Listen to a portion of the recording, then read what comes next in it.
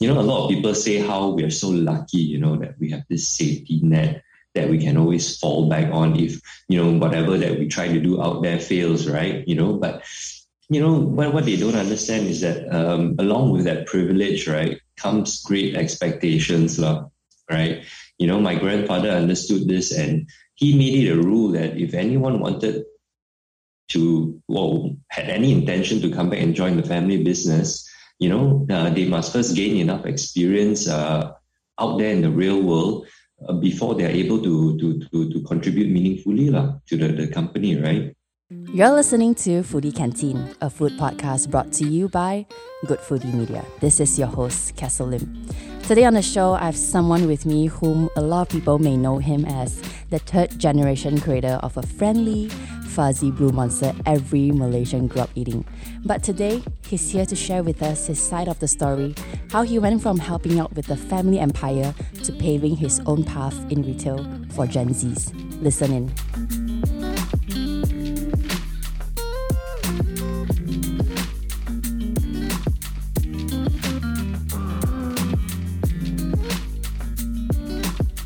Hey Vaton, welcome to the show. Hi, morning Castle. Great to be here. Happy you are here to share your side of the story. This is going to be so exciting. How are you feeling? Good. Thanks for having me. It's my first time doing something like that, so yes. Please apologize. I would like to apologize if I may sound nervous. No, you'll be fine. So I've read so many cool articles about you. Yeah. I had to, promote this new venture of mine. So whatever I can do, that can help the company, I'll definitely do my best. I want to start from the beginning. Let's go back to Malacca. That's where you were born and raised in. How was your childhood like growing up there? Well, growing up in Malacca, it was a simple life, we weren't very well to do back then, So for me, I went to a public school in Malacca, and I have no regrets, being sent to a public school because can you imagine, with a name like Vuitton, right? Growing up in KL, the amount of bullying that I would have received. So, I had a very good childhood. I escaped, scot-free. And it's the thing. That's the thing about like growing up in a small town, right? Nobody knew what a Vuitton was back then, right? So I had a relatively painless childhood. You escaped school bullying about your name. Yeah. I just cannot imagine growing up in KL today, right, with a name like Vuitton. Tell us a bit about the new and old Malacca. How is it different now compared to back then? Well, Malacca is not like how it used to be. Back then you had large fields, beach fronts. These are all now replaced with buildings, due to commercialization, right? So recent governments have done a good job in promoting tourism in Malacca, but of course, before COVID struck, Malacca was booming. While it's good for the state, it's brought along a lot of traffic congestion, right? So for Malaccans, obviously, we're not too happy with the traffic, but it's something that we learn to live with, as we share our state with everyone else, right? But at the end of the day, it's good for the state. And I asked this question to all of our guests this season. What are some local foods our listeners must try if they ever visit Malacca? Well, I don't think listeners need any help from me, There are no more secrets in Malacca. A simple Google search and they will know exactly what to eat in Malacca. So that's the power of social media today, right? A gem will not stay hidden for too long, unfortunately. The pandemic has caused, the closure of many generational establishments, unfortunately. It's very sad. But I believe, the food culture in Malacca is very strong.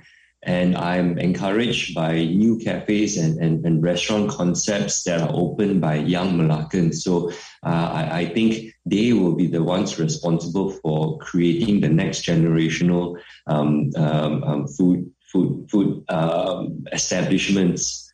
Do you have any favorites? Well, of course, satay, chicken ball rice, these are the very, of course, Nyonya food as well, right? So these are very, they're very cliche, but, still my favorites. When were you first exposed to business? I was exposed to business from a very, very young age, all the way from, dinner table, to visits, to my dad's office in the factory, so business gets discussed a lot, whether it's family holidays, whether it's family lunches, dinners, it's always about business, so you can say that we've all been groomed from a very young age, which is good. Do you see your life being different from your friends at school?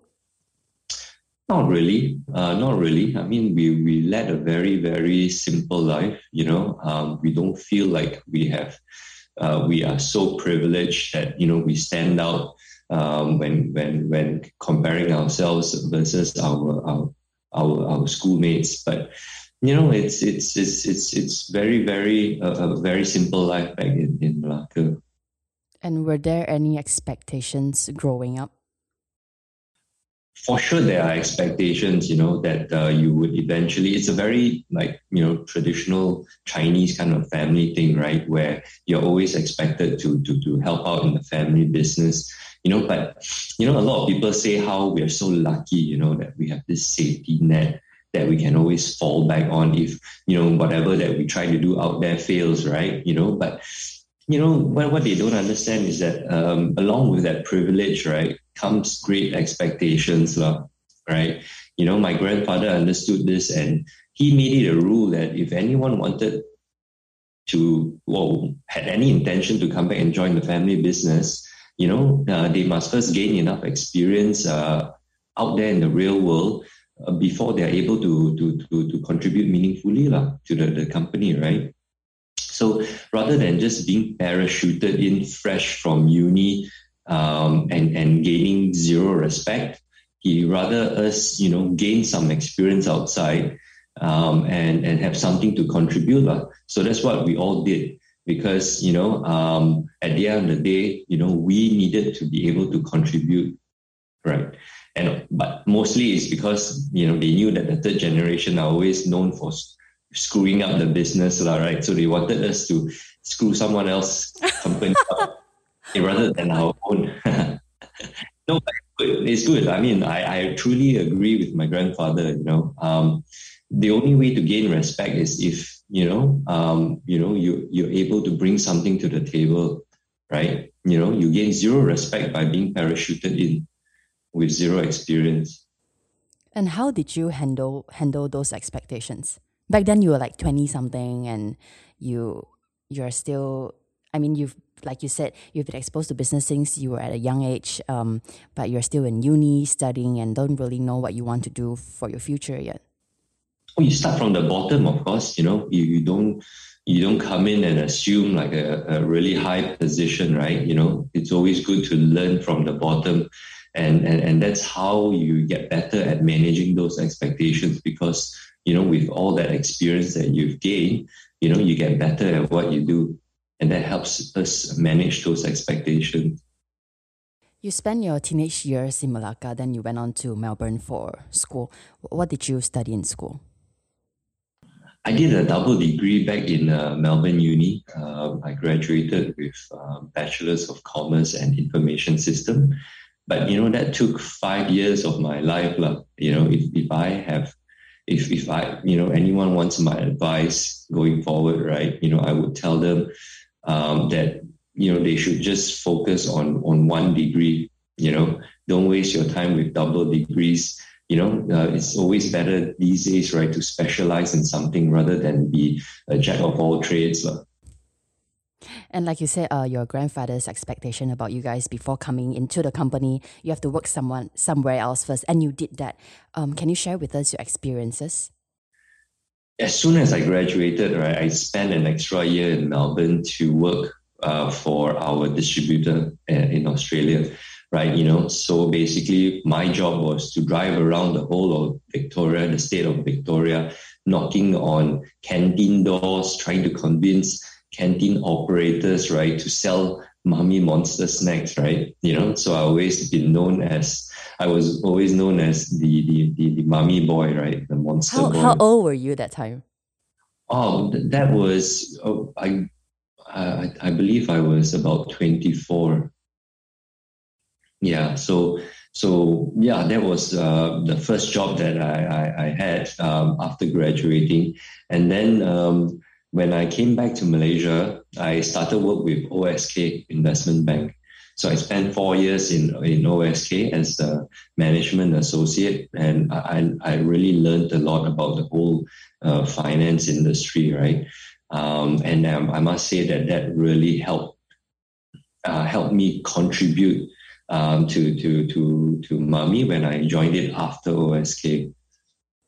And how did the idea to start your own venture, eMart24, which we're going to talk about a lot, like how did this idea to start eMart24 come about?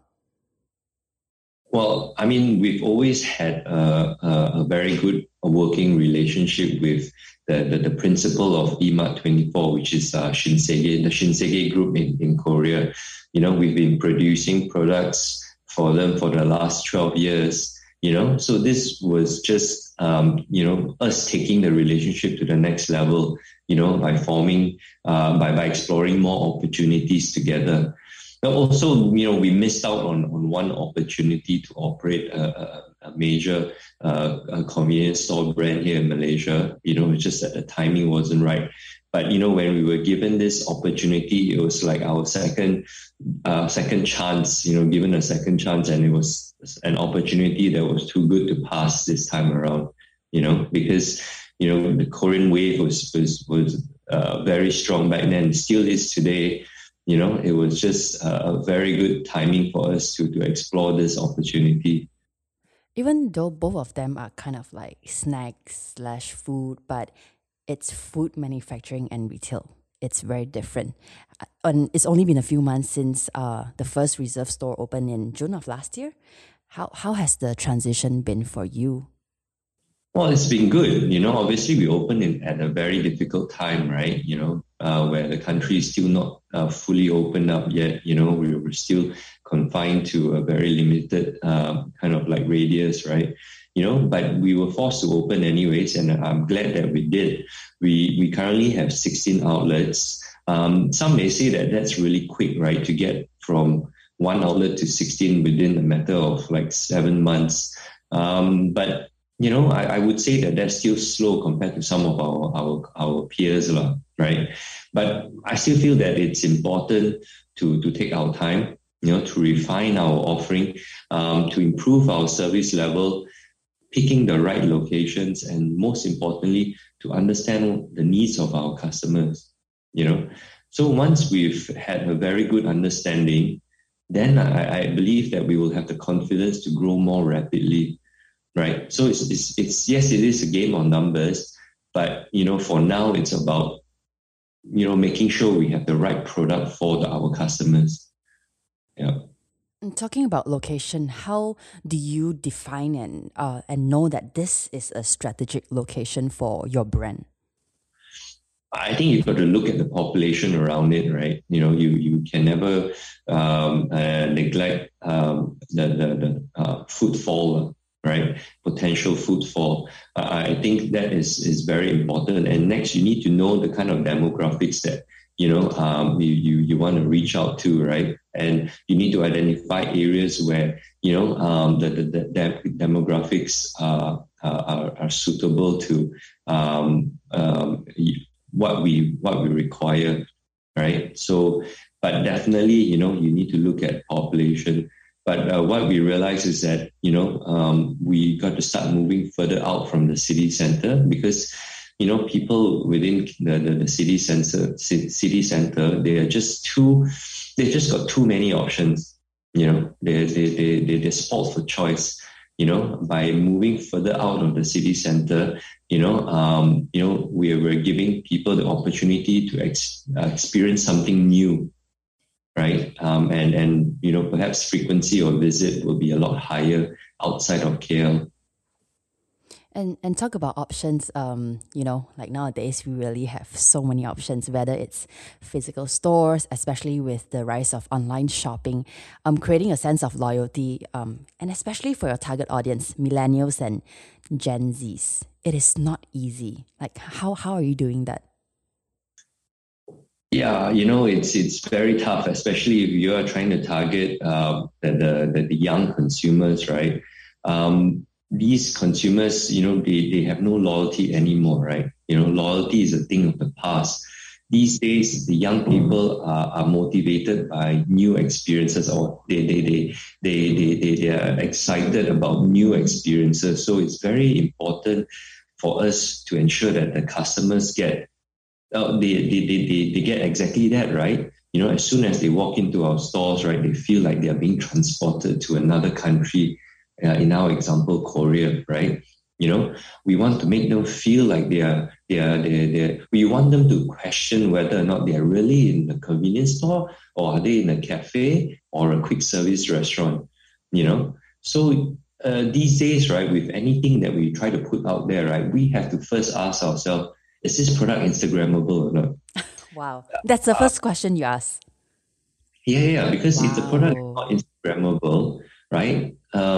People are not going to be bothered to spread the word for you, or to share this exciting experience with their friends, right? I mean, who wants to take a picture of themselves eating just plain instant noodles and post it online? They know they're not going to get enough likes, because there's nothing exciting about that. So if it's something that's Instagrammable, right, customers will do the marketing for you, right? So what we find is that you need to be more customer centric these days. Gone are the days where somebody or a company like us can afford to be product centric, where we just put the products on the shelf and expect it to sell. These days there needs to be so much research that goes into understanding what customers want, and then only coming up with a product that meets those needs. So that's what we mean about being customer centric. Yeah, so that's very important today. How does a day in your life look like? Like, can you give us example of some challenges you might face, and how do you handle and walk through them? Wow, my time is mainly spent on trying to identify new locations, visiting our stores to make sure everything's okay, and also doing a lot of food tasting. Probably that's the most fun part of my day, right? In my role, I face all kinds of challenges, simply because I am someone with very little retail experience, right? So this whole experience actually has been quite an emotional roller coaster, right? The ups, they never last very long, and the downs seem to last forever, right? I learn so much every day, right? But I take comfort knowing that I have my team behind me, right? I never make any major decisions, right, without first checking with my team, right? Because I hire them for a reason, right? Because of their experience. If I'm not going to rely on their experience, then I might as well do everything on my own, right? So that's how we handle issues together. And what are your thoughts on the local convenience store scene in Malaysia? Well, of course, the locals convenience store scene needs kind of like a wake up call, right? And how here in Malaysia today, customers have regarded convenience stores as a place where they go to get emergency supplies, right? But somehow when they travel overseas, right, to a country that has a more mature convenience store industry, like Korea, Japan, or even Thailand, that the mindset immediately changes, right? The first thing they want to do is they want to go and visit a convenience store, right? Because it reminds them of food. right? The CVS industry in Malaysia may seem saturated with plenty of competition, but that's where I see an opportunity, because competition is not entirely bad, right? Because we are all doing our part, because we all push each other, right, to be better. And when we keep pushing each other, the only winner out of this are the customers, right? Because we are all doing our part in trying to change customers' perception towards convenience stores as a place where they go to grab food first and foremost, right? As customers start to increase their frequency of visits, right? And as the number of stores per capita catches up to some of these more mature markets, then we all stand to gain as the overall pie gets bigger and the industry thrives, right? Like what they say, a rising tide lifts all boats, so that's what we're trying to do. But how can you change this Malaysian habits? Like you said, Malaysian has this mindset that going to the convenience store is getting, 100 plus, a last minute condom. But now you're just like, I want you to walk into eMart24 and feel like you are in Korea and post about it on Instagram. Well, that's where innovation comes into play, right? For us, our mission is to bring affordable halal Korean street food to Malaysians, right? Because first of all, Korean food, there's no reason why Korean food has to be non-halal, right? And there's a reason. There's no reason why Korean food should be should not be affordable, right? So that's what we are trying to bring to customers, right? And the more unique, the more unique the product offering, right? The easier it is to change customers' perception, right? Because again, it all comes down to that experience. We want, as soon as they come in and they realize that they are experiencing something very new and unique, mindsets get changed a lot easier, right? So it's up to us to continuously think about, how to innovate and how to bring more and more exciting products that are affordable and halal to our customers. Actually, I can see myself changing also because I think probably a few weeks ago, I was going home to visit my nephew in my hometown. And then I was like, he's 2 years old. So I was like, I need to get him something to make him remember me and make him like me. So instead of going to this Kedai Runcit that I always used to go to a long time ago to get those Apollo and those Circle 8 little chocolates. Yeah. I went to a local, not local, near me, there's this Japanese convenience store. So I just went and then I got this, the most popular items, the one with the super cool packaging. And I just wow, I'm not going to those Kedai Runcit anymore to get this Apollo, but instead I'm going to this cool Japanese convenience store and trying to get the most trendy items that looks good with the good packaging. And I was shocked, and I feel like my nephew's generation, which is the Gen Z, I believe, are going to grow up so differently than compared to me as a millennial. Yeah, that's what competition does, right? What I mentioned earlier, right?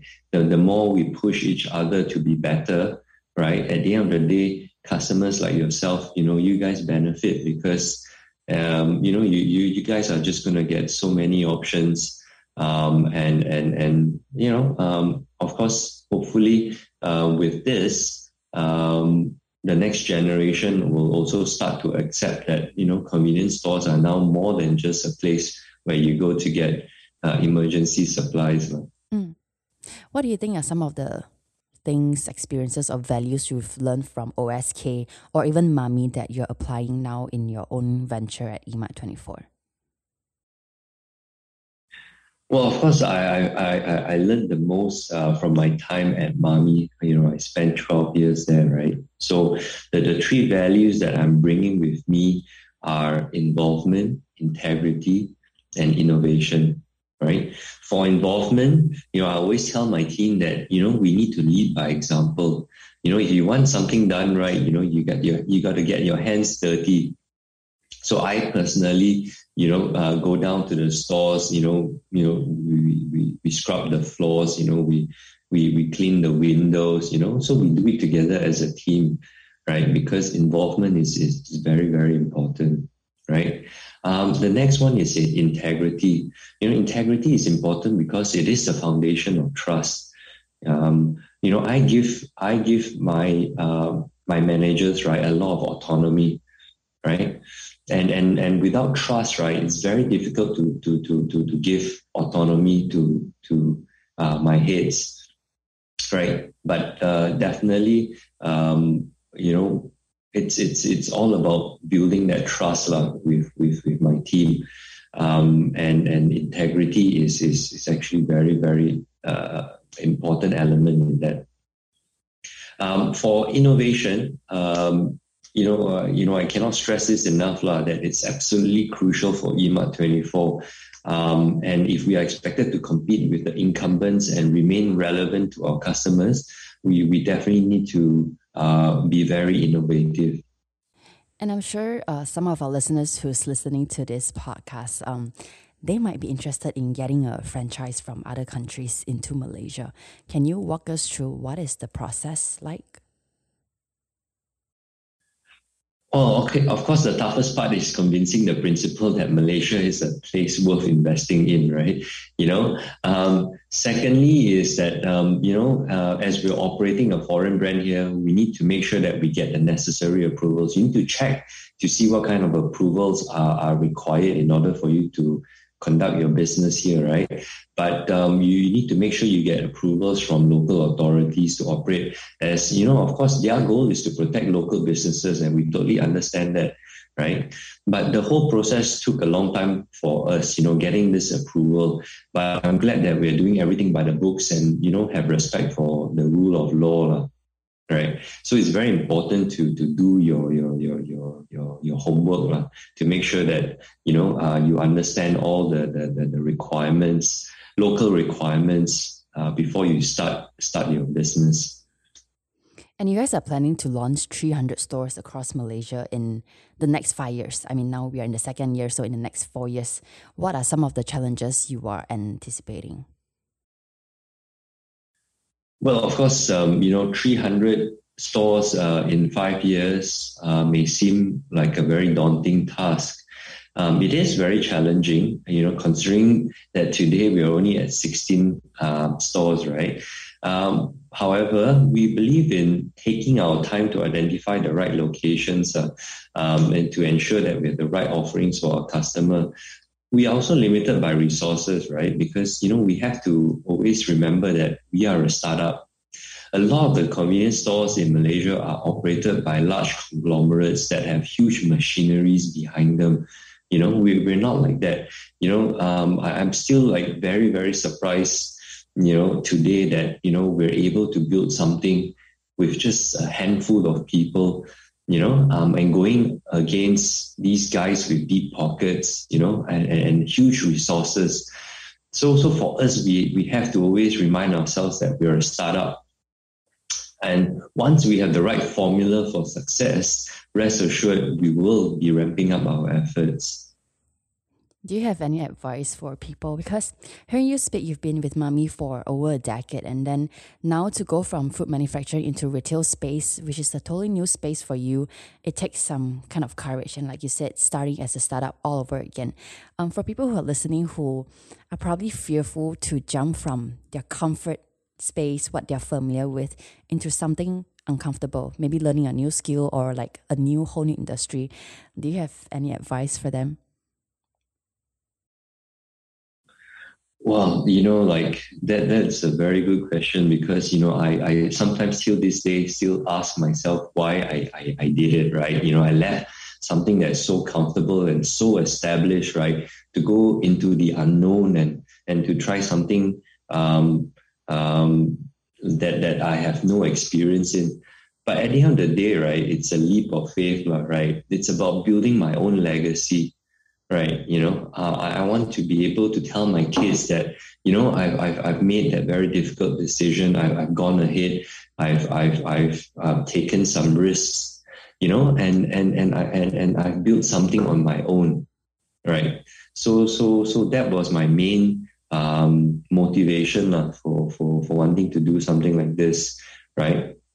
But for anyone who's thinking about also bringing other brands from other countries, right? You must first understand, or you must at least make sure, right, that the brand values are aligned with your values, right? You have to make sure that the principle gives you the flexibility to be creative and gives you the flexibility to localize. Because if you can't localize, right, there's very little chance for success here in Malaysia, right? You need to do your homework, to determine whether or not the product offering is exciting enough, to be relevant over the next 5 years, and you feel that whatever that you want to bring is just a fad, or it's just like, a trend today, then, it's not going to survive the next 2 to 3 years, right? So it's very important to determine whether or not this thing has legs, to carry you over the next 5 years, right? So that would be my advice to anyone who's thinking about, bringing in their own brands.